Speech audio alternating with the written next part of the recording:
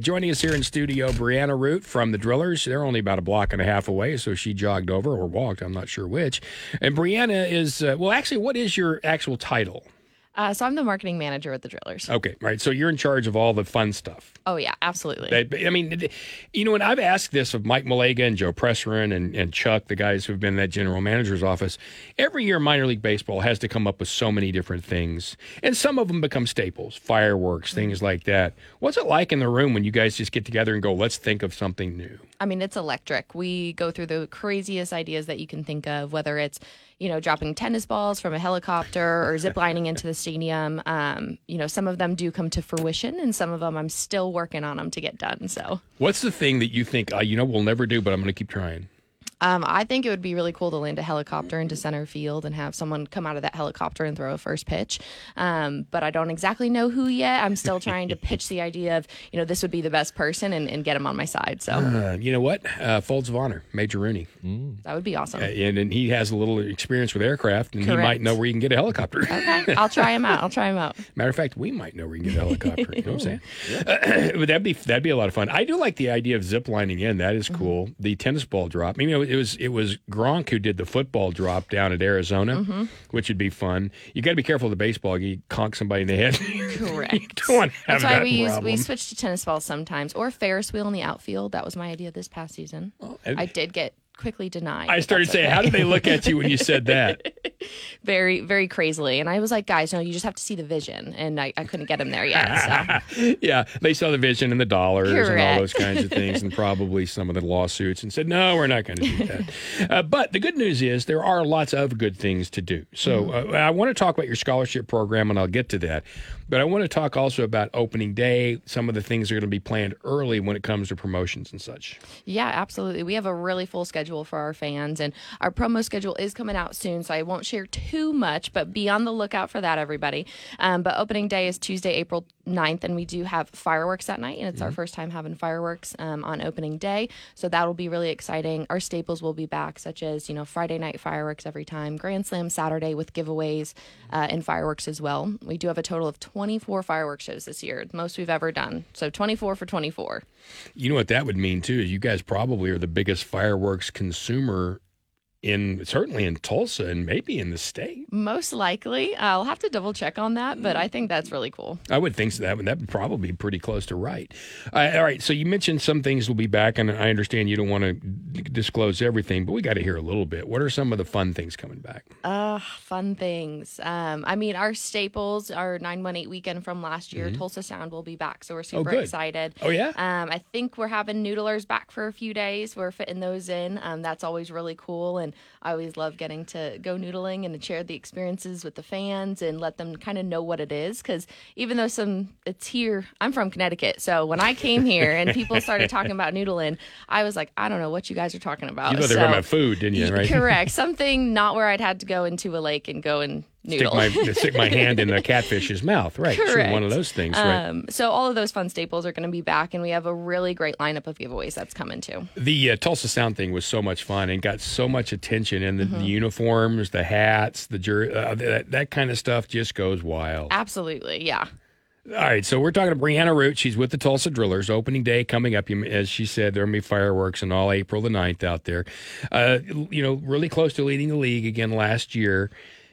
Promotions are part of that. But how much do you think is, you still have to have baseball. You still have to have a nice park. You still have to have things clean. You guys do a nice job of that. But you get a lot of people who line up early because they just want to come see the products or be a part of Marvel Day or whatever, don't you? Yes, correct. We have, it was incredible to see the lines that we had for some of our giveaways. And we put a lot of effort and a lot of time into thinking what would be best for the fans. And we have a lot of games, but it still doesn't feel like enough for all we want to incorporate. So we do have to pick and choose kind of what we're doing. But like I said, we have a great lineup of things that's coming up for this year. And I think that the fans will be really happy with, when our promo schedule gets released. Is Marvel Day coming back? Yes. Oh, that's fun too. And I like the fact that you guys have used the stadium for other things. We know that, Jack White was out there. The opera has been out there, which Symphony. I think is really cool. And I did see the new grass is green now. Yes, finally. The blankets have been working. So we have the new grass that's out there, and our grounds person is very excited for how it's taken root and what's going on there. Now we abide by all the regulations needed to be, since they're updating a bunch of different stadiums, and it looks really sharp out there too. That is cool. It's 8:01 here on the Blitz 1170. I want to get into this scholarship program in a moment. Brianna Root with the Drillers here. She is in charge of marketing and manning and all the fun stuff, basically. I'm going to call it the fun stuff director. That actually would be a nice one, a card, director of fun stuff. I love that. You think a DOFS for short? Oh, yeah. I'm going to now call myself that around the office. The DOFs. Bryce? Yeah, I was going to ask about concessions. Are there anything new coming up when it comes to food, or are there any staples that you really know of that people may not know about in terms of what's been really popular in past years? Yeah, that's such a great question. So our chef always cooks up a bunch of different meals every year, and he has some specials coming out this year. He hasn't shared with us exactly. We're going to be tasting it pretty soon, but some of the staples that we have is like the Hornsby burger, any of our regular main concessions, the garlic fries and bucket of fries that we had last year. People loved being able to bring those around, and I would say our frozen drinks, kind of at the the outfield, and then right when you're behind first base, we have our frozen drinks, and they're really cool spirally cups. Yes, they are alcoholic, so 21 plus. But people love those and come for those a lot too. That is cool. And I know Mike every year would tell me the new foods, because that's what we used to talk about. We do remotes out there and we talk about the new foods. And there was a time when it was a hot dog and it was a hamburger and that kind of thing. And that was, when a chicken sandwich was new, that was new. Nowadays, we're talking about stuff we know in the chef. And I know you guys, the players have a chef too. It gets really creative. Yeah, last year we had a 1 pound bacon sandwich. Yes. And that was pretty awesome. Yes. I love bacon too. Oh, my Lord. And then we also had a 1 pound pork sandwich. So it was just this big pork on a massive piece of bread on each side.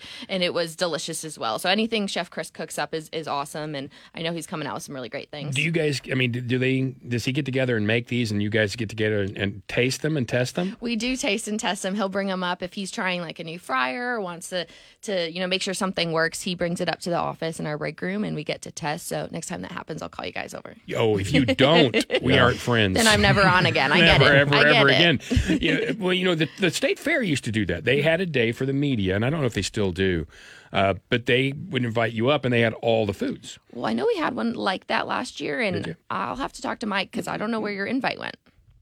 So I'll have to.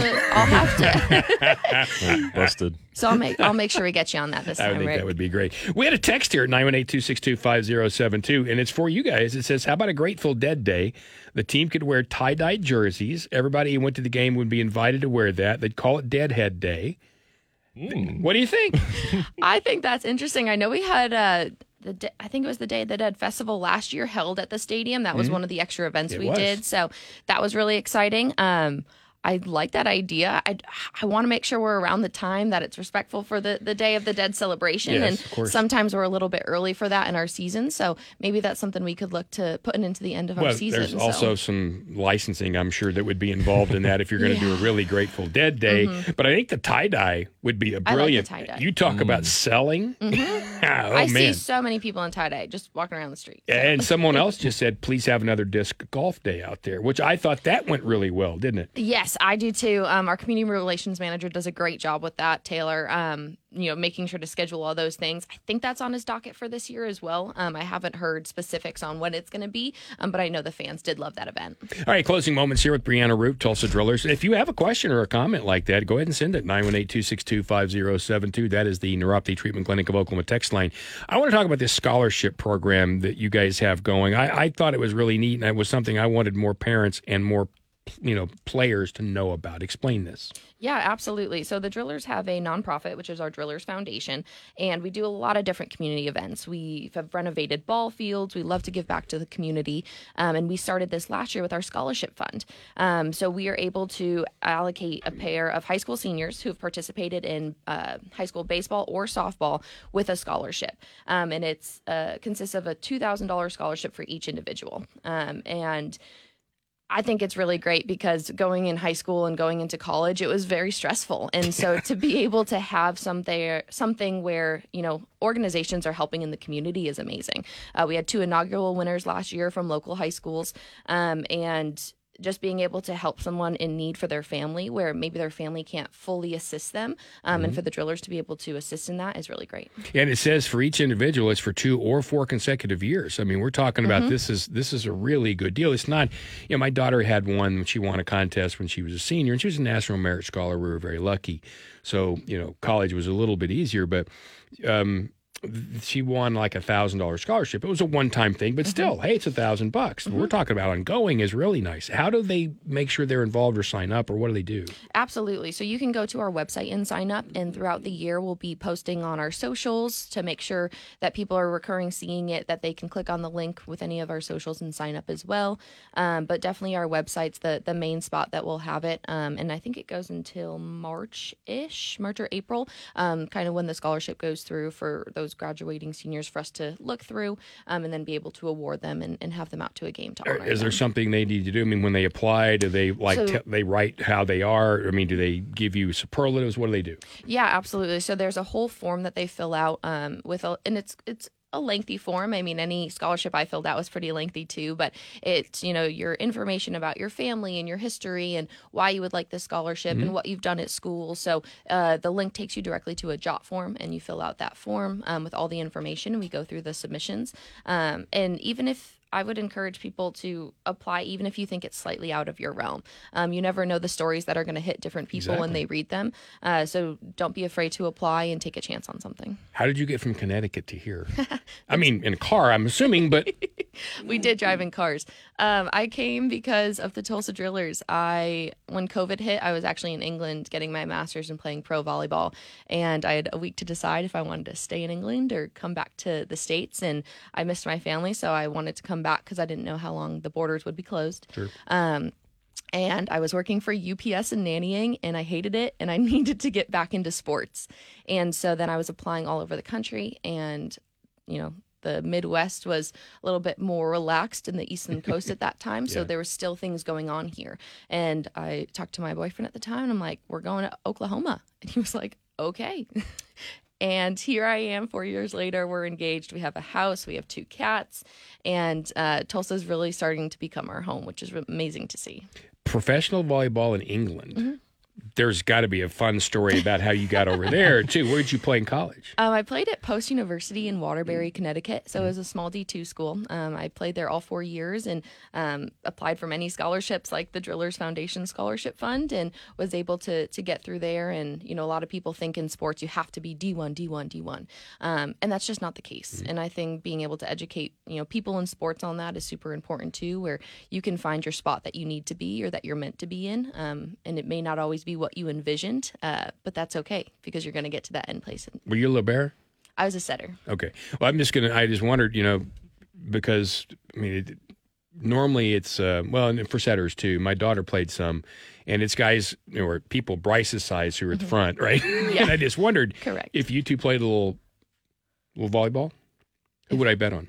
Oh, me, absolutely. The experienced one, I think. So sorry, Bryce. You might block me once, but then I would get you back. She's going to clean your clock. Yeah, I don't think there's any question about that. What a great story. Now, in your position, if I say, how do you like Tulsa? You're going to say, I like it. But come on, realistically, what did you think about it when you got here, especially if you hadn't been in this part of the country? Yeah, well, before I got here, I thought I was coming to some tumbleweeds and some teepees, some cowboys on horses riding around. That's common. Which at some points in the Midwest, you will find that. But in Tulsa, it's just such a growing environment. And even talking to the people who've been here for, 15, 20 years, Mike or Justin, they said downtown used to be a ghost town. So I love that we have been able to revitalize it with the BOK Center and One Oak Field and all of the different restaurants we have booming. And again, just the culture and the experiences you can have down here, I think are amazing. It's not a bad place. We're pretty fond of it. Thank you for stopping. Again, opening day is April 9th. Many, many things out there. When will we see the list of all the fun stuff that people would like to normally see promotionally and all that, you think? It is coming very, very soon.